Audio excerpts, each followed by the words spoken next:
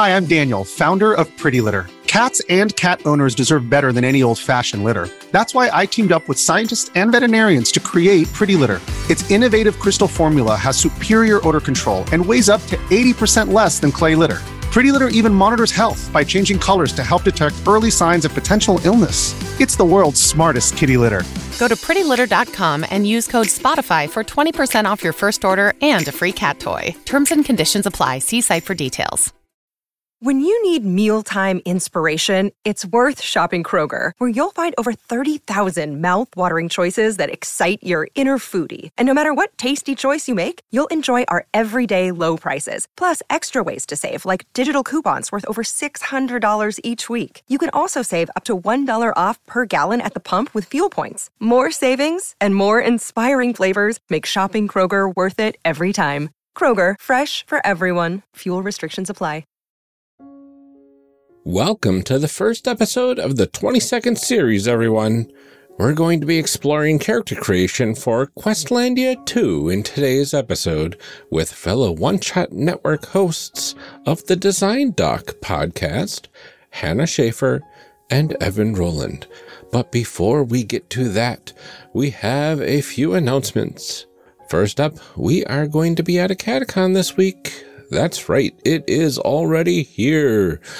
We might be freaking out a little bit about how it snuck up on us, but it's promising to be a really good time. So if you see us, definitely say hi.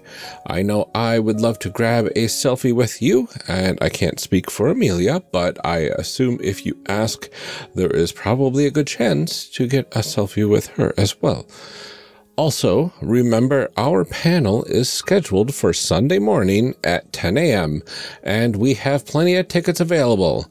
We would love to see you there. We are going to be creating some characters and a world together with the audience through some random tables and some wonderful ideas. So come participate or just enjoy the show. We would love to see you there. I already said that. Finally, we have it on good authority that Questlandia 2 might be available on itch.io very soon, if not there already. Check the show notes for a direct link if you're interested after hearing this series. If it is available, it will be in the show notes. If it is not, then you might have to wait a little bit, and we will post about it as soon as it is. That's all for announcements today. We can't wait for you to hear this amazing series. So, let's get on with the show. Enjoy!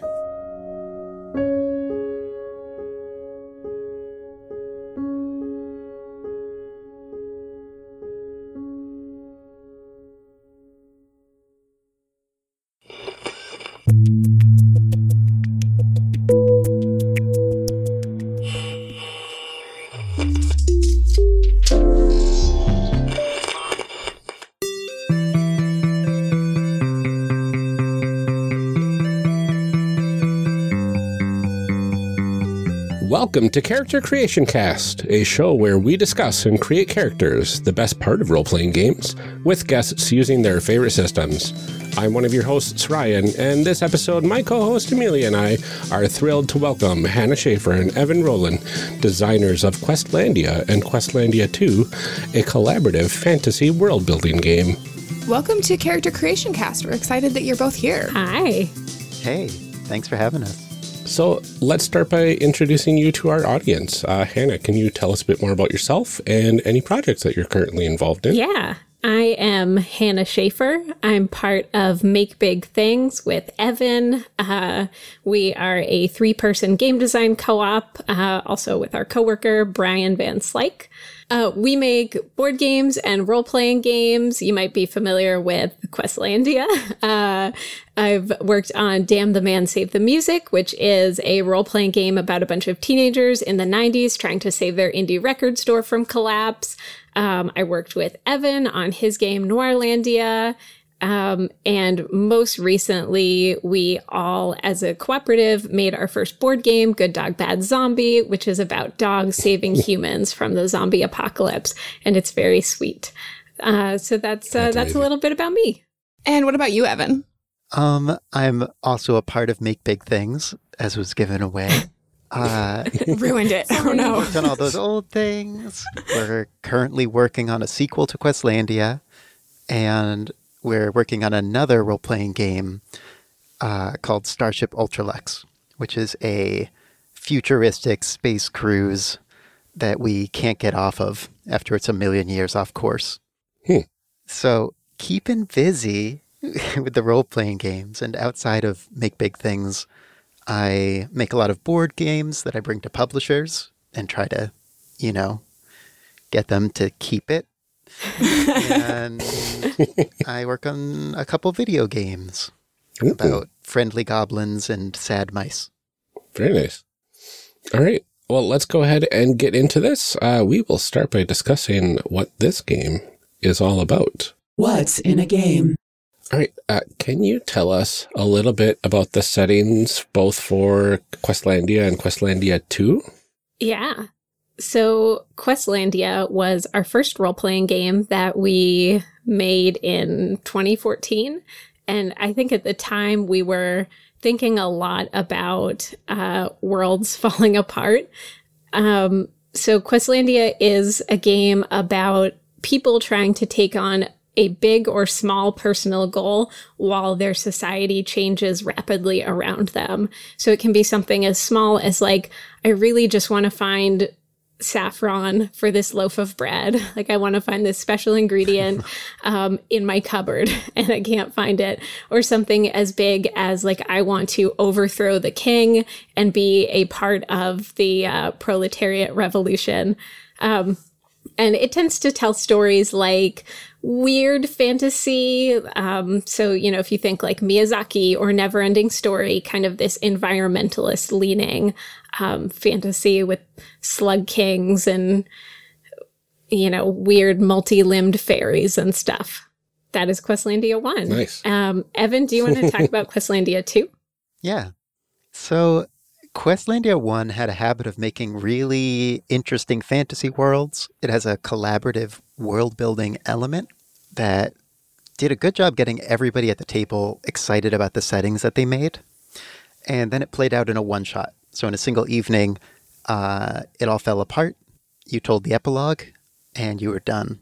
And often it felt like these worlds deserved more attention than the game was giving them. Mm-hmm. It was hard not to feel attached to the cool settings that everybody just built out of nothing. So the goal with Questlandia 2 was to create a system where you could have the best of both worlds. I really didn't want that to be any kind of pun.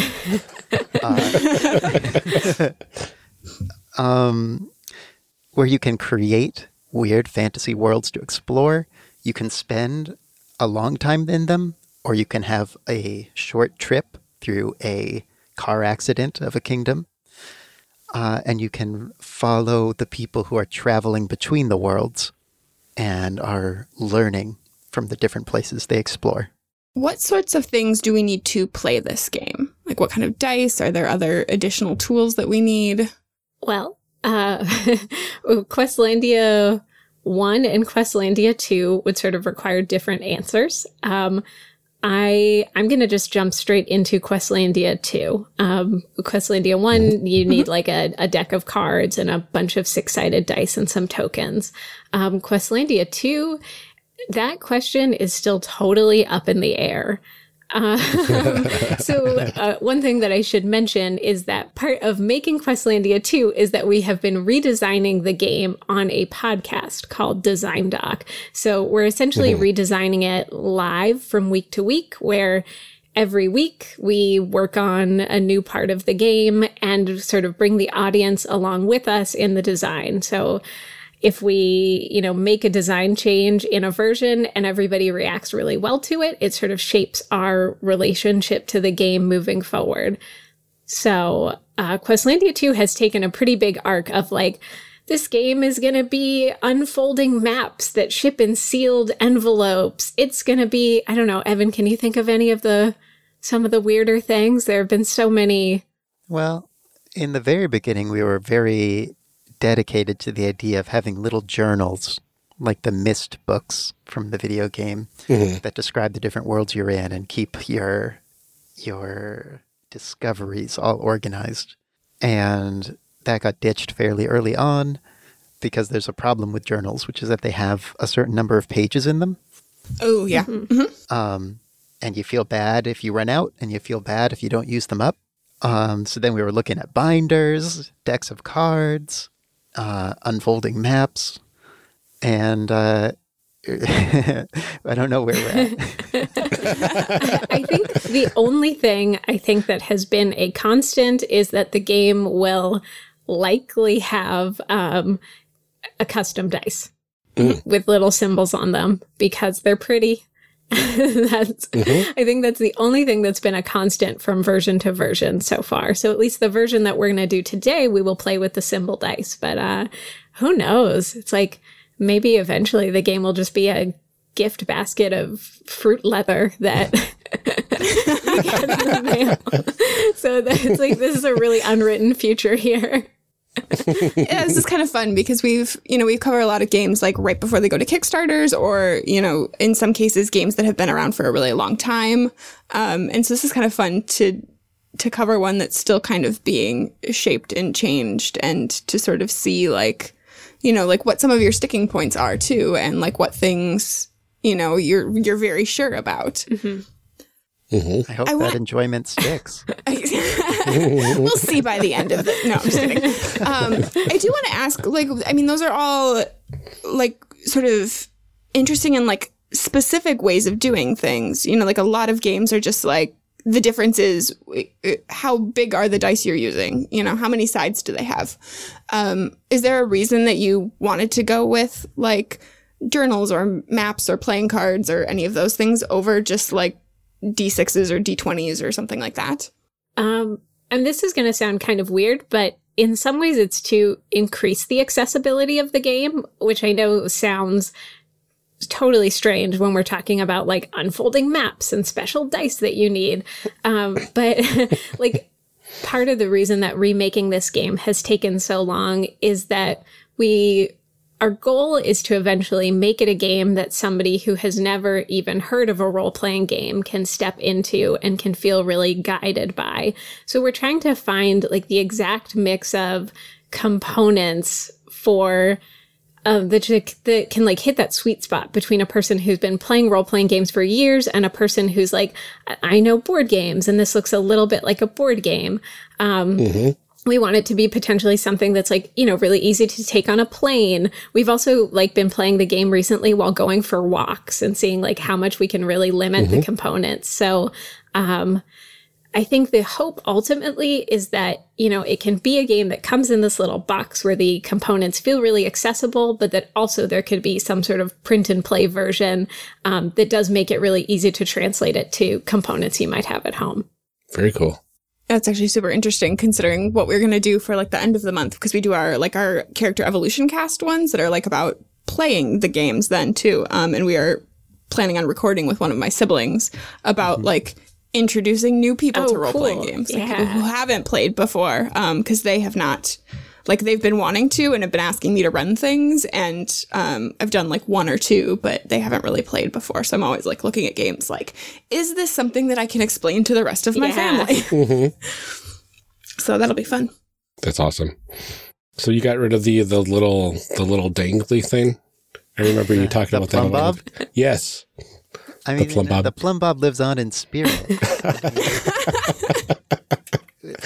I just thought that was so interesting when I heard that episode. Yeah. Like, oh I my mean, goodness. the heart of the plum bob is, can you have a element in your game, an object that is so unusual and borderline mystical that it helps bring you into the setting? That literally by using this, you feel like you're more involved. And I think the original Dungeons and Dragons did this with multi-sided dice, which it's not like a requirement to use D20s to make that system work, but it was written with them. And when you roll them, it has an arcane feeling. You're using strange, iconic, platonic solids. Reality change because of it. And what we've ended up with at this point, that's the closest to that, I think, is our symbol chart. Yeah. Which is it's inspired by the alethiometer in the his Dark Materials series. Mm. It is a web of symbols, or a compass rose of symbols, where the meaning of these various symbols are interpreted by the players as we go, which is a way to both tie the worlds together, because it's familiar symbols, and let them be wildly divergent, because the symbols mean whatever we want them to mean in the context of the world we're in. Mm-hmm. I like it. It's a for the people in the audio only portion of the podcast, the listeners. It's kind of a chart that has like 6 symbols on the inside, and then each of those has 6 symbols attached to it, and it creates this cool like multi-circle pattern of sorts that's really interesting. It's just a bunch of cool symbols. So 36 symbols on the outside, right? That's right. Yeah. I like that a lot. And so then it's open for people to kind of like interpret what those things mean in relation to the story that you're telling. Is that? That's right. Exactly. Oh, that's so good. Yeah, that's very good. I'm a sucker for things like that, though. like Ryan and I are always like, oh, cool. We don't know what it means. That's amazing. We get like so excited about that. Like, that's true. What do you want it to be? Oh, man. Well, speaking of stories and themes, what sort of stories and themes did you mean for this game to explore? Evan, do you kind of want to like divide this answer up? Sure. Do you want to do stories or themes? I'll do stories. Okay. So, when we first had made the first version of Questlandia, the name had been that this was not supposed to be the final name of the game. Like, it was sort of a joke placeholder name to represent like a sweeping fantasy story with a Lord of the Rings style journey, like something Landia. And sort of by accident through playtesting, in most of the games, the characters never actually went anywhere, because they're like, I think the intention was for them to eventually leave and have a journey, but the kingdoms fell into chaos so quickly that like they rarely got started. And maybe it was just where I was at my life at the time, where I was like, oh, it's like a metaphor. You always just are trying to get started. But it came to tell these stories of people sort of coming together to find community and to, make the best of what was often like a really challenging or unpredictable situation. So I feel like even in Questlandia 2, those are stories that we're trying to tell. Questlandia 2 is a little bit different because it introduces this meta plot element, which Questlandia 1 didn't have. So, in Questlandia 1, like Evan said, it was a one-shot. You play this weird kingdom, you watch it fall, and you're done. In Questlandia 2, you are ghosts who are sort of floating between worlds, and you are watching people's lives unfold, and then you're sort of floating to the next place. I don't really know exactly what that is a metaphor for yet, but it's still kind of telling these stories of, people trying to really come together in these sort of harrowing moments of challenge and change. So how about those themes, Evan? Oh, yeah.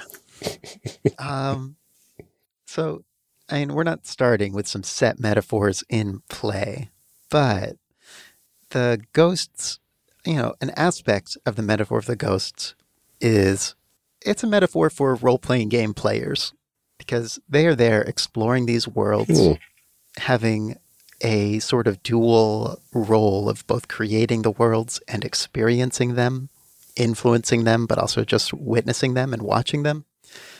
And the attitudes of the different ghosts that are traveling to these worlds reflect different motivations and themes that people might want to get out of this game. So I don't want to jump ahead. Obviously, we're going to be doing this for real. But part of the game is choosing what archetype of ghost you're going to play as. And that choice is about what kind of theme and story you want to see in the worlds that we're going to. And, well, soon we'll get to a lot of examples of that. That's so interesting that you've kind of pulled the camera back from people playing characters at a table to people playing characters. Yeah, it's been a real balance to not get too annoyingly meta. That's really cool, though. That's like fascinating to me because this is a part of game design that I just don't, I don't know if my brain just doesn't work in that way or like, but people say things like they're like, oh, this game does this. And I'm like, how did you even think that that was a thing that you could do or would want to do or then did? Like, I don't understand. Like, I want to know where these ideas come from because I'm always just like, oh, I didn't even consider that. Yeah. I mean, I think sometimes when I'm sitting down as a player at a table, I have this moment where I sort of, it's almost like an out-of-body experience where I'm like, what is a role-playing game?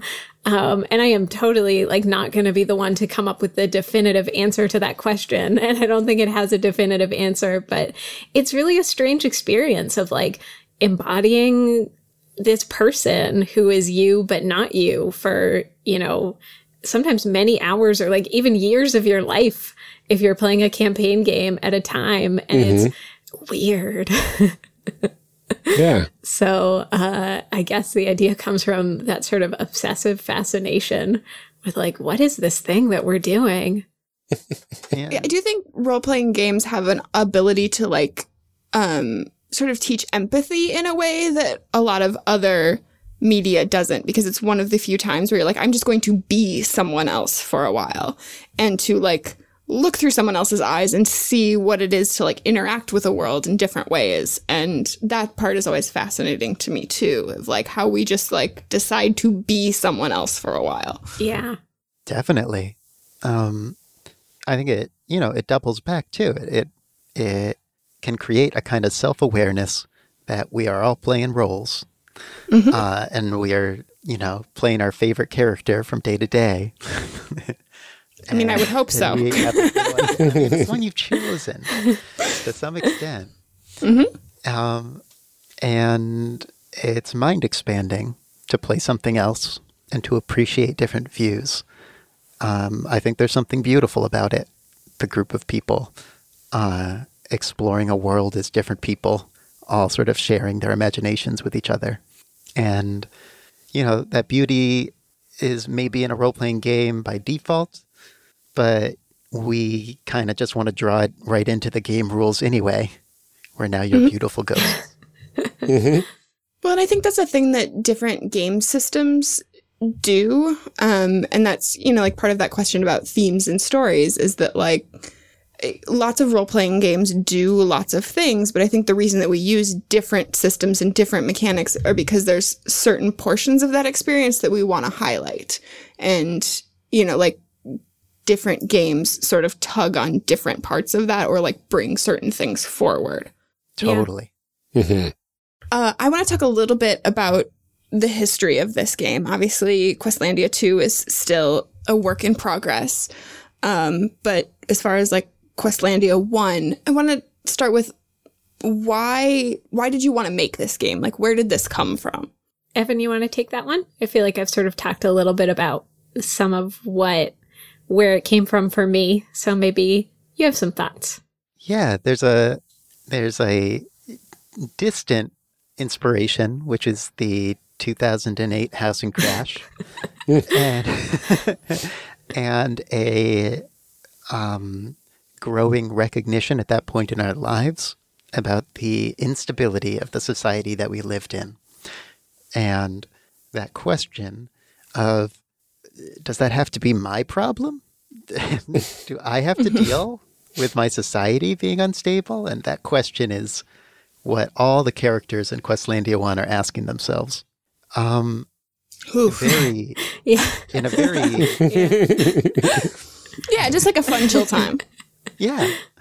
I mean, and that is where the joyous, uplifting game of Questlandia was born. In a very practical level, Hannah and I started a community center in our town. And on opening day, you know, we had a little, it's opening day event. And everybody who showed up was a role-playing game designer. Just by chance. There's a lot of them in Western Mass, which is what we learned that day. Strange. And that was the first time we learned that role-playing games are made and not born. We became friends with some very wonderful designers and slowly got the feeling that maybe we could do this too. Yeah. That's very cool. It definitely sort of shaped, I mean, it ended up shaping the entire direction of this community center that we had started because, you know, it was like on day one, Vincent Baker and Magay Baker and Emily Care-Boss and Epadiah Ravachol and Joshua A.C. Newman, you know, all these people waltzed in the door and we were like, who are you? You were this conclave of power and weirdness. I've always wanted power and weirdness. Yeah. And it was kind of cool, I think. I mean, Evan had played role-playing games before, but I really hadn't. And so it was to kind of meet a bunch of people who made games without any context for like who these folks were and what they did was neat. So cool.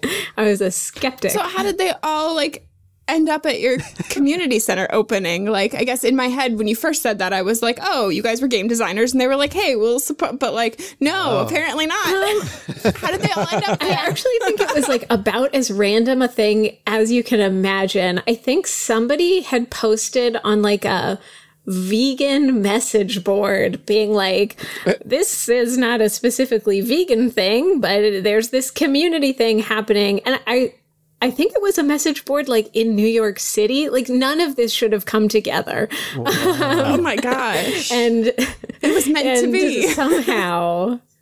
Somehow word spread. That's amazing.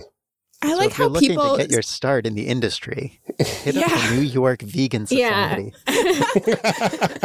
I'm fascinated by people like all the time. It seems like people just sort of like fall into game design. Like I feel like there are very few people who are like, I'm going to grow up to be a game designer. It's just like, it seems to be a thing that accidentally happens to a lot of people. Mm-hmm. And like, I know, I always say that, like, that's been my experience is like, I swear I will never be a game designer. Like I will talk about games, I will play games. But I think I said on another podcast at one point, I was like, that's a nerd thing for like nerds. I will play games, I will talk about games, I will read the games, I will not make the games. That's a bridge too far. And then here I am, like, kind of maybe working on like two different ones. I'm so sorry. Thank you for your support in this difficult time. But it's like you have an idea and then it just like won't go away. Mm-hmm. Or, you know, like you just fall into a group of people that are doing that and then that's like your hobby now. Or it feels like very few people wake up and are like, I'm going to make a game. Mm-hmm. It's just like a thing that you're like, well, I guess I got to do it now. Yeah.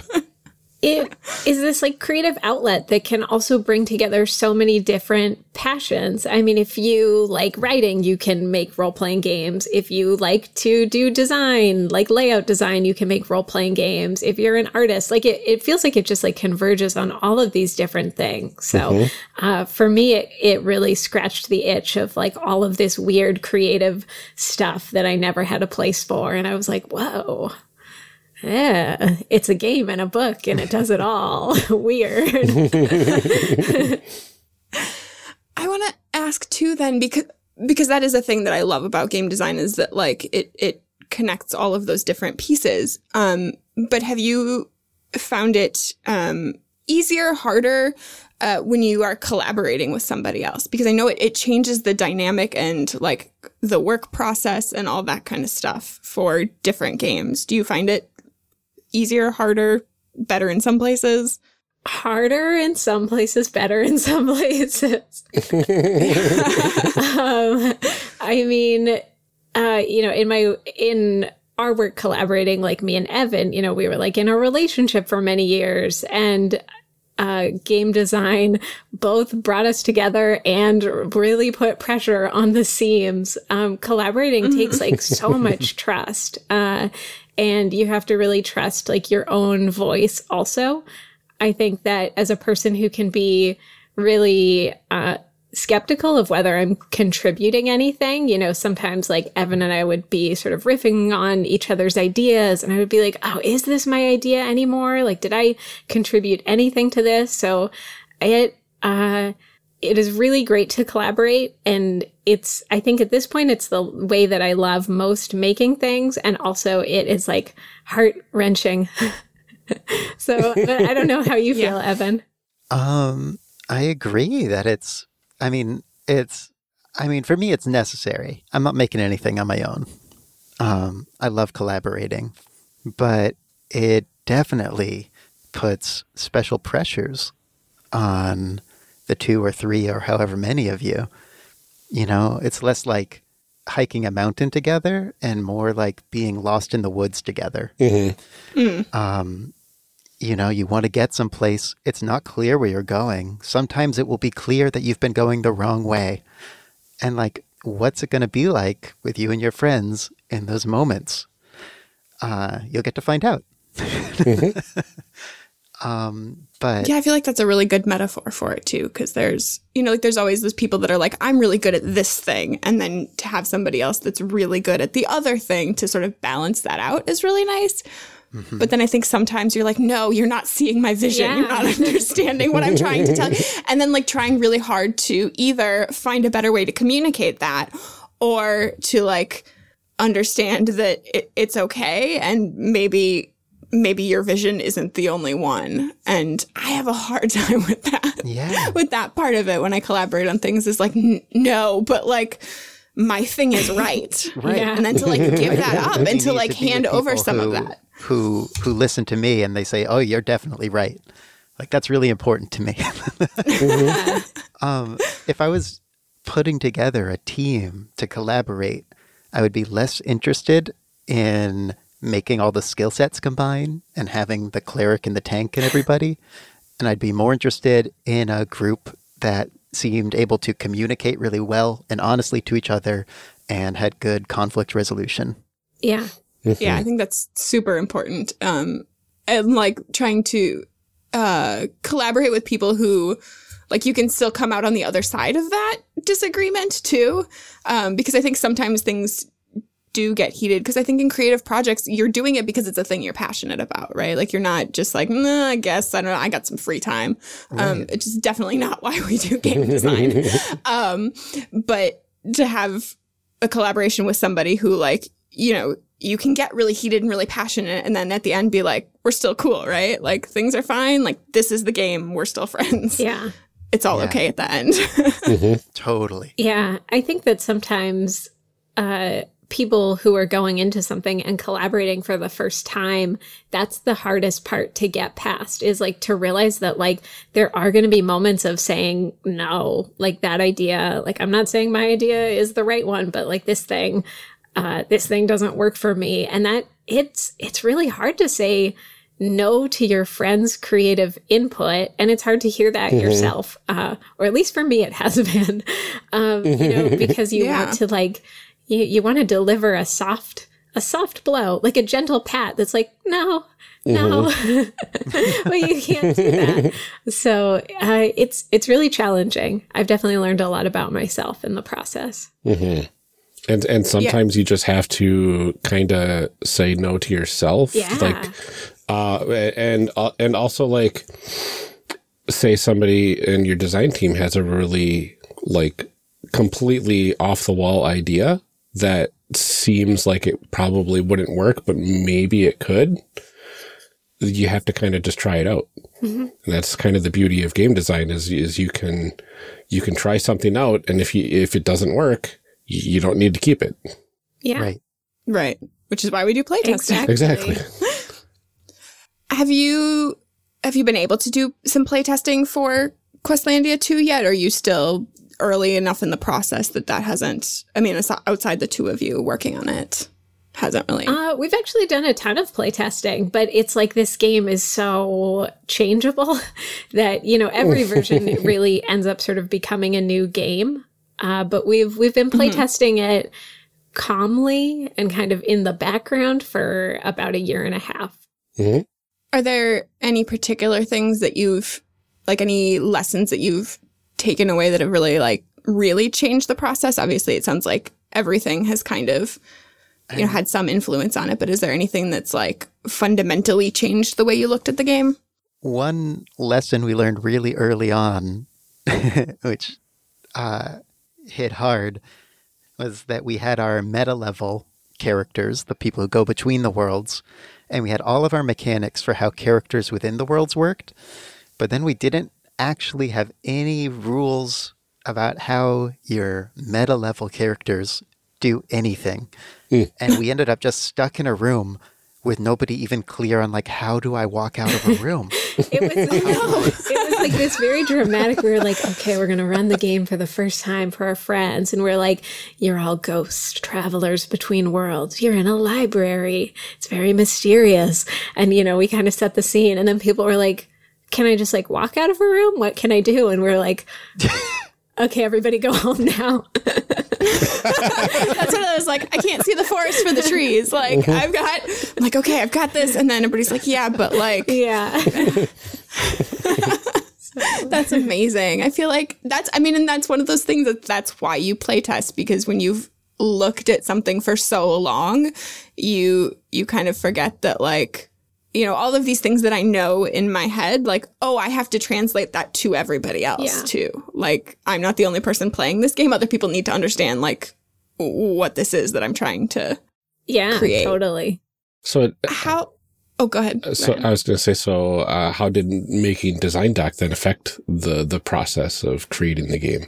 I'll say one thing is that it's inspired us to keep some things that maybe we would have kind of glossed over. The symbol reader was something that we threw together. I think we had both been rereading Golden Compass. We're like, the alethiometer's cool.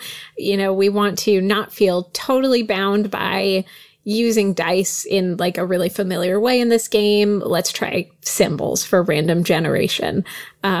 Also, in Questlandia 1, all of the tables that were random generators tended to kind of lean towards Middle-earth type of fantasy. You had a high nobility, you had a messenger, you had, people who were peasants. And we thought that making them symbols would push the game even farther in this direction of weird fantasy.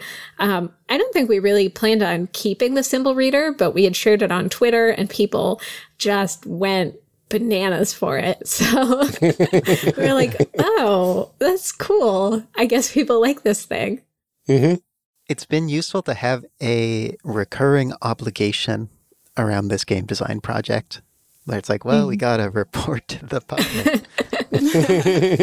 That level of accountability. Yeah. And, did we make progress on the game? Mm-hmm. And what actual lessons did we learn from it? And not just that, how are the lessons that we learned about this specific game useful for game design in general? Mm-hmm. If at all possible, can it be generalized?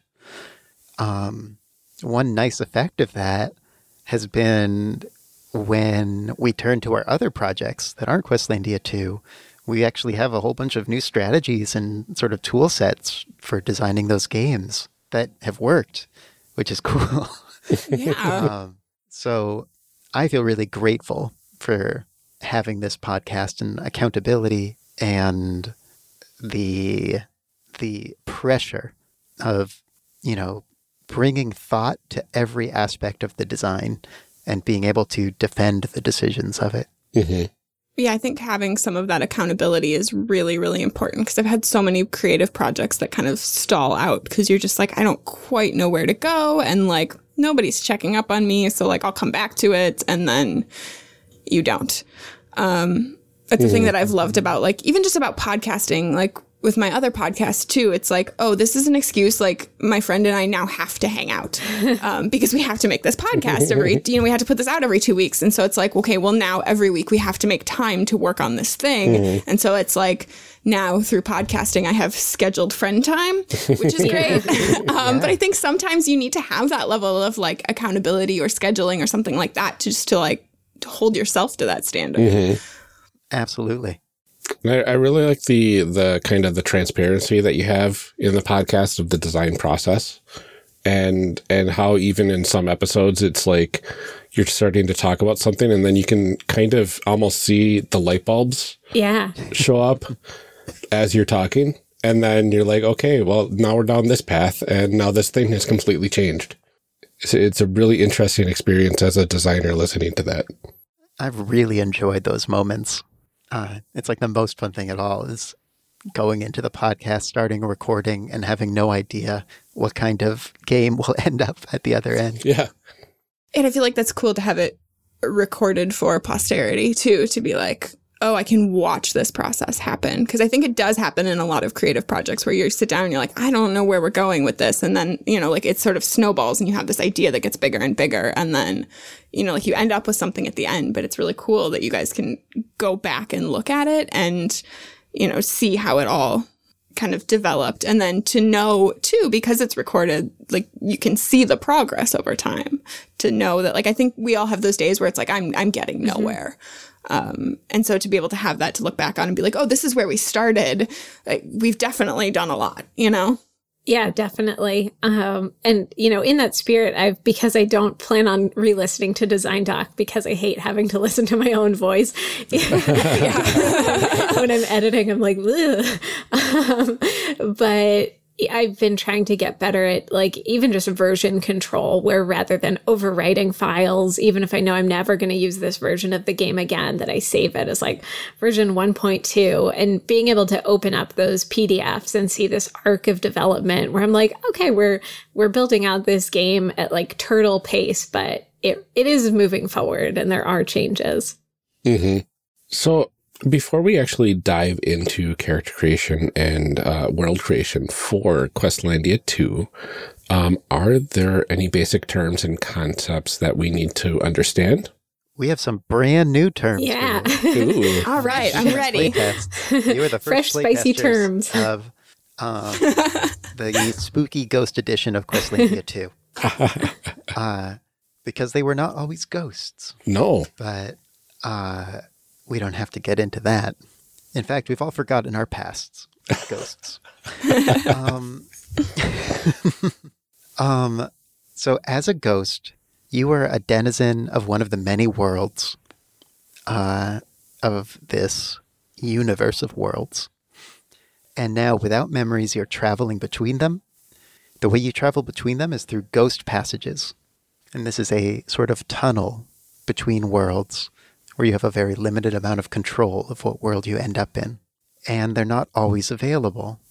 If you spend enough time in a world, you might have the opportunity to go through another ghost passage that opens up. And at that point in play, you would have a choice of whether to remain in the world or to seek greener pastures in someplace completely new. Altogether, we are a concord, which is a group of spirits that have agreed to journey together and support each other in their search for their own memories and their own meanings in the worlds that we go to. So, to recap, ghost passage, concord. Any other really good terms, Hannah? I think that a lot of things will end up either being explained during play or will be sort of self-evident, like the symbol reader is the symbol reader. It's this. It has symbols. Exactly. And any other terms also may be in flux. Like the mechanics of the game are just like a real light touch right now. Very cool. Mm-hmm. Are we ready to get into it? Yeah. Yes. All right. So, let's make some people. Let's make some or ghosts. people. Let's make some people. Well, Are ghosts people, Ryan? ghosts are people. I know. Okay. As we have established, any sentient creature is a person. Okay. Ryan has strong opinions about what is people. I like it. This comes up in Questlandia all the time. All right, so where do we start in this process? What's the first thing we have to do to make some characters? So the first thing that we're doing to create characters in Questlandia 2 is creating the universe. All right. Ooh, fun. This is Ryan's First, favorite we part. must create the universe. So the game picks up as we're traveling through a ghost passage on our way to a new world. And there are 2 places that are going to become possibilities for us to travel to. All we can tell about those 2 places to begin with is what symbol represents them. So the first thing we're going to do is roll the symbol die twice to get to one of the outer symbols on our symbol reader. Nice. All right. I'm happy to handle the rolling, and other people can interpret the symbols. All right. So before we roll, do the descriptions on the inside of the symbol chart mean anything in this particular portion, or are we just paying attention to the outside symbols that we roll? For this moment, it's just the outside symbols. Okay, cool. Those definitions will come into play more later. From each of the outer symbols that we're going to get 2 of them, we'll have you interpret them and give them basically a title. That'll be the title of the world that we can go to. Ooh. And there's no right or wrong answers. Your interpretation can be super literal. It doesn't have to be clever, but it can also be clever. It's all good. Oh, I don't like things where there's not a right or wrong answer. I'm just like, I need to know, am I doing it correctly? The answer is yes. I don't know. Just imagine somebody saying yes to every question that goes through your head. Okay. So I'll roll the die.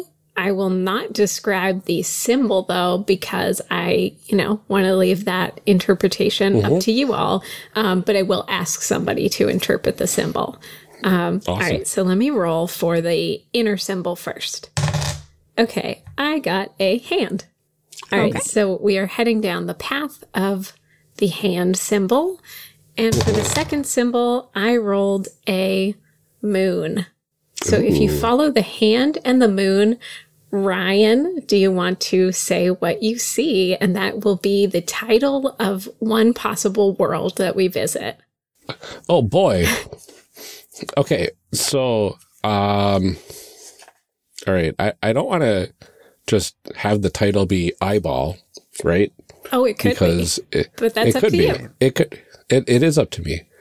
But for the people at home, it looks like an eyeball with like a half-closed eyelid on it, maybe some wrinkle spots around it to indicate that it is part of a face, which is very interesting. But I'm going to say iris. Kingdom of Iris. Cool. Because that sounds cool. That does sound pretty cool. All right, so we have iris as one possible world. I'm going to roll again. It is again a hand for the first path. Let's see what the second one is. And the second one is a skull. Ooh. So, Amelia. Yes, that's very Amelia. Oh gosh, what do we call this though? What does it look like to you? Let's start there. Well, it's literal interpretation, audio medium for our audience. It is scales. Cool. So that to me is like justice, order, but those aren't good names for things. I mean, they could be. They could be. People at home. No wrong answers. If you want to do that, that's fine. I'm trying to think of like synonyms for this. But also, we can, as a group, that's fine. If anyone else has ideas. I mean... Weight, balance. Yeah, my first thought was balance. Balance. Yeah, so I feel like, to me, it's like something like orderly and codified. If you could pick one word to sort of sum up the world. My vocabulary is failing me. I kind of like codified. Codified as a world name is kind of interesting to me. And just to be clear, this isn't necessarily the name that the people of this world have for their world. Okay, that makes me feel less stressed about it. Yeah. Okay. We will just say codified. Codified. Cool. So now, as a whole group, we need to make the decision.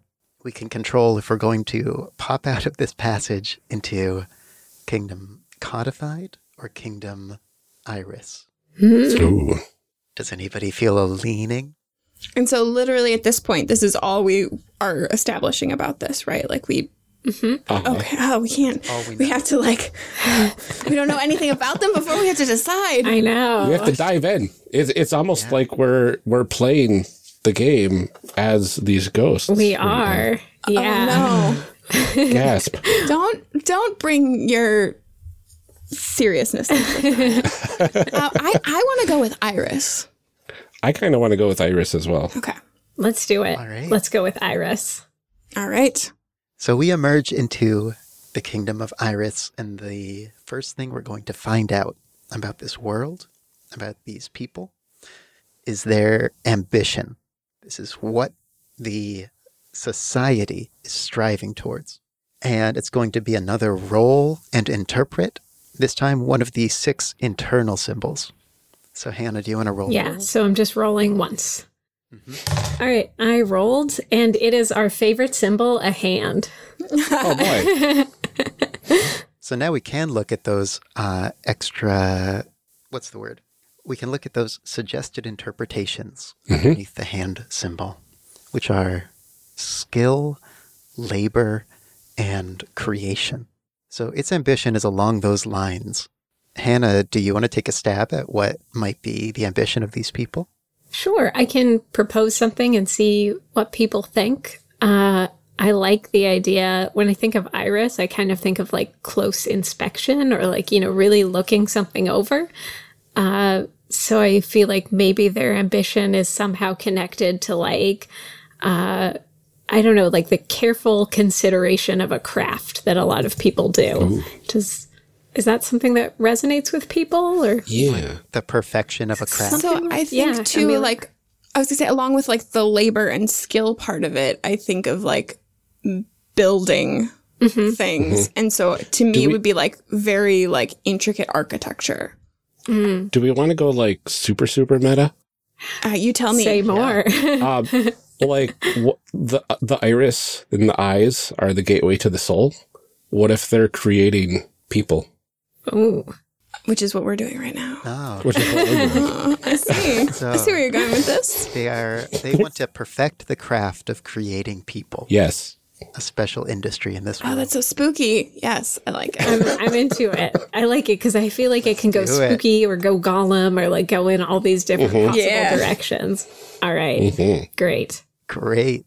At this point, we are going to choose our ghosts. So we have, is it 5 right now? 1, 2, 3, 4, 5. There's a PDF that's been distributed. This is 5 different ghost archetypes. You can imagine these printed out, laid out on the table. And we're going to choose the one that speaks to you as the kind of aspects of this world that you want to learn about and explore and expand on the most. So it looks like we have the investigator, the mischief maker, the adventurer, the gardener, and the builder. Interesting. So I'll start by asking if there's anything that immediately speaks to anybody or immediately doesn't. I don't think I want the mischief maker. I'll take the mischief maker then. Ryan. I've got a brand and I'm sticking to it. I think I would like the investigator. Cool. Cool. So the mischief maker, the investigator. I'll go with I'm between the gardener and the builder. I'm thinking probably the builder. All right. Then I'll snag the gardener. Ooh. All right. So on your sheets, you have a few things to look over that will give you a sense of the kind of things you're going to be doing. One of those, which is something you're not going to be doing in this particular playtest is calling for a scene. But this is one of the most major powers that you have as a ghost. You can create a moment in this world that we are going to follow. You can talk about what characters will be there and what they'll be doing. And for every ghost, the kinds of scenes that you call for, the ways that they're set up, what can happen in them, and what happens as a result of them is all different. So just for example, as the gardener, I can have a scene about a special plant, which is using a particular plant of this world to cause a sort of targeted effect or impact on characters of the story. There's a shared ritual where people are coming together and through a ritual changing their relationship to each other or learning new information. And it can heal or it can harm a time where nature damages or restores a part of the society. That's sort of the aspect, that's a big part of the framework that I'm using to understand this setting. Very cool. So for... Looking over those... No, continue, Evan. I like not having to act as GM. It's nice. The other thing that you'll definitely want to glance over are the touchstones for your character. These are basically plot hooks that you can insert into a world. Only one per world. And it sets up a problem or a mystery or a goal that you want to see answered over the course of our stay in this world. And by answering that or bringing closure to that hook that you've introduced into the world, you learn something about your past, who you were before you became a ghost. Things like what your name was or how you ended up joining this Concord. For the gardener, I can plant a tree in the setting, and if I learn who will sit in the shade of this tree, I unlock a memory. I can also introduce a plant that is being sought by the people of this world, and if we learn how it changes the people, then I've unlocked my memory. And finally, I can create a place that is lifeless and barren. And if nature reclaims it, I gain a memory. Wow. That's awesome. When you've looked over those, then take a look at the left side of your sheet.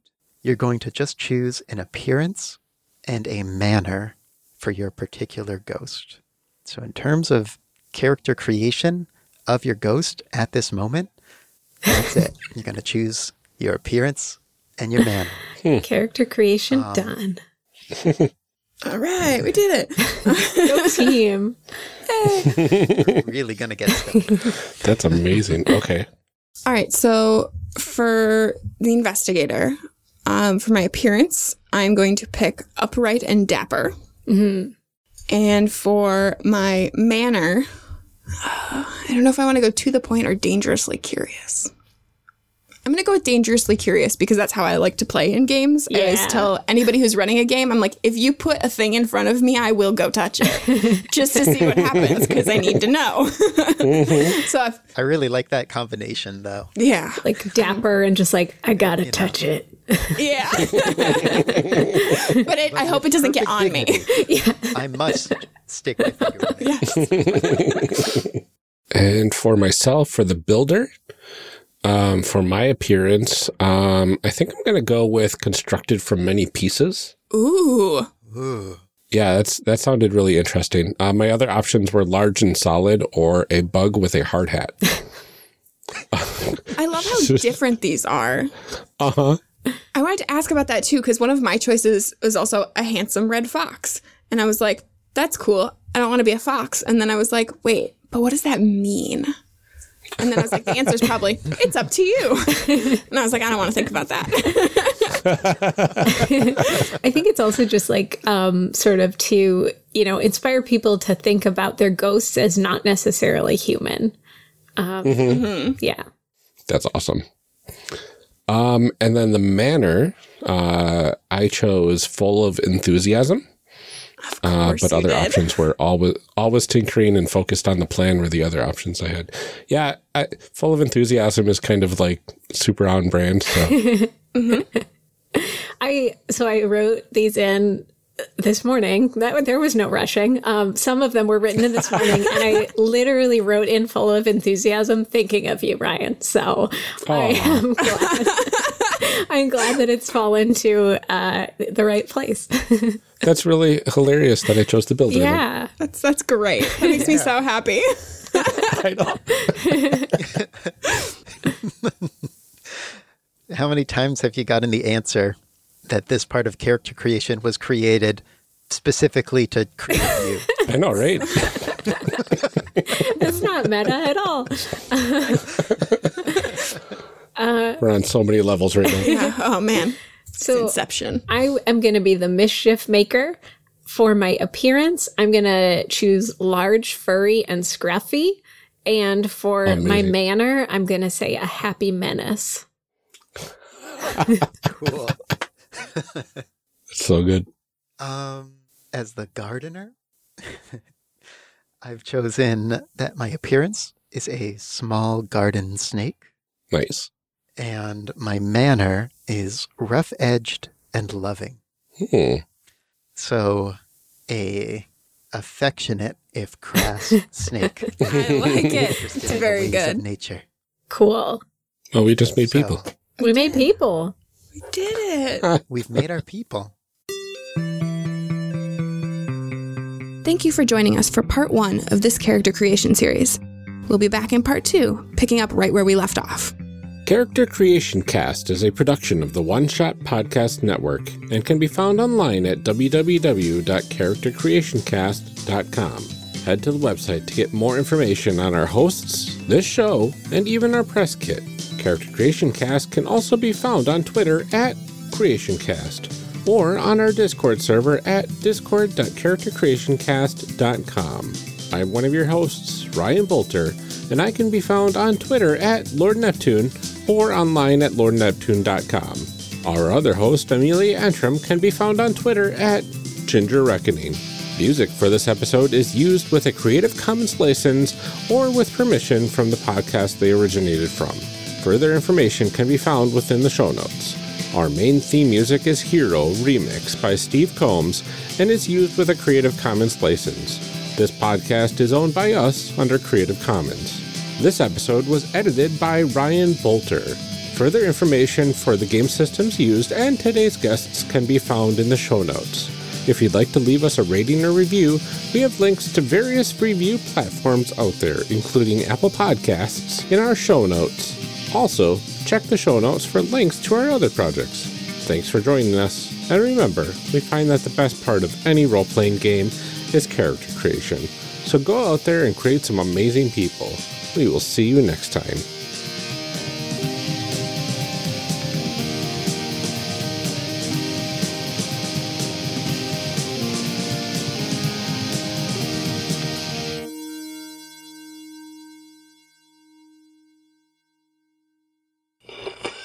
Now we gotta read some show blurbs. Show blurbs. Show blurbs. Show blurbs. Show blurbs. Character Creation Cast is hosted by the One Shot Podcast Network.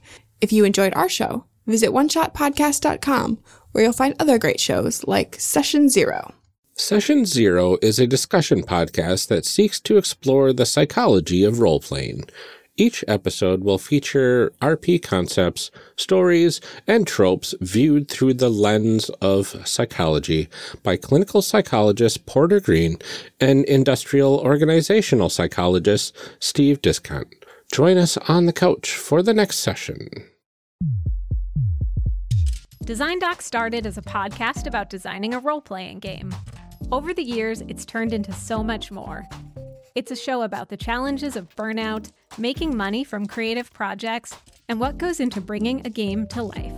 Come along with Hannah and Evan in a living documentation of the game design process. One review described it as the audio equivalent of taking a hike with a good friend. You can search for Design Doc on Apple, Spotify, or wherever you listen to podcasts.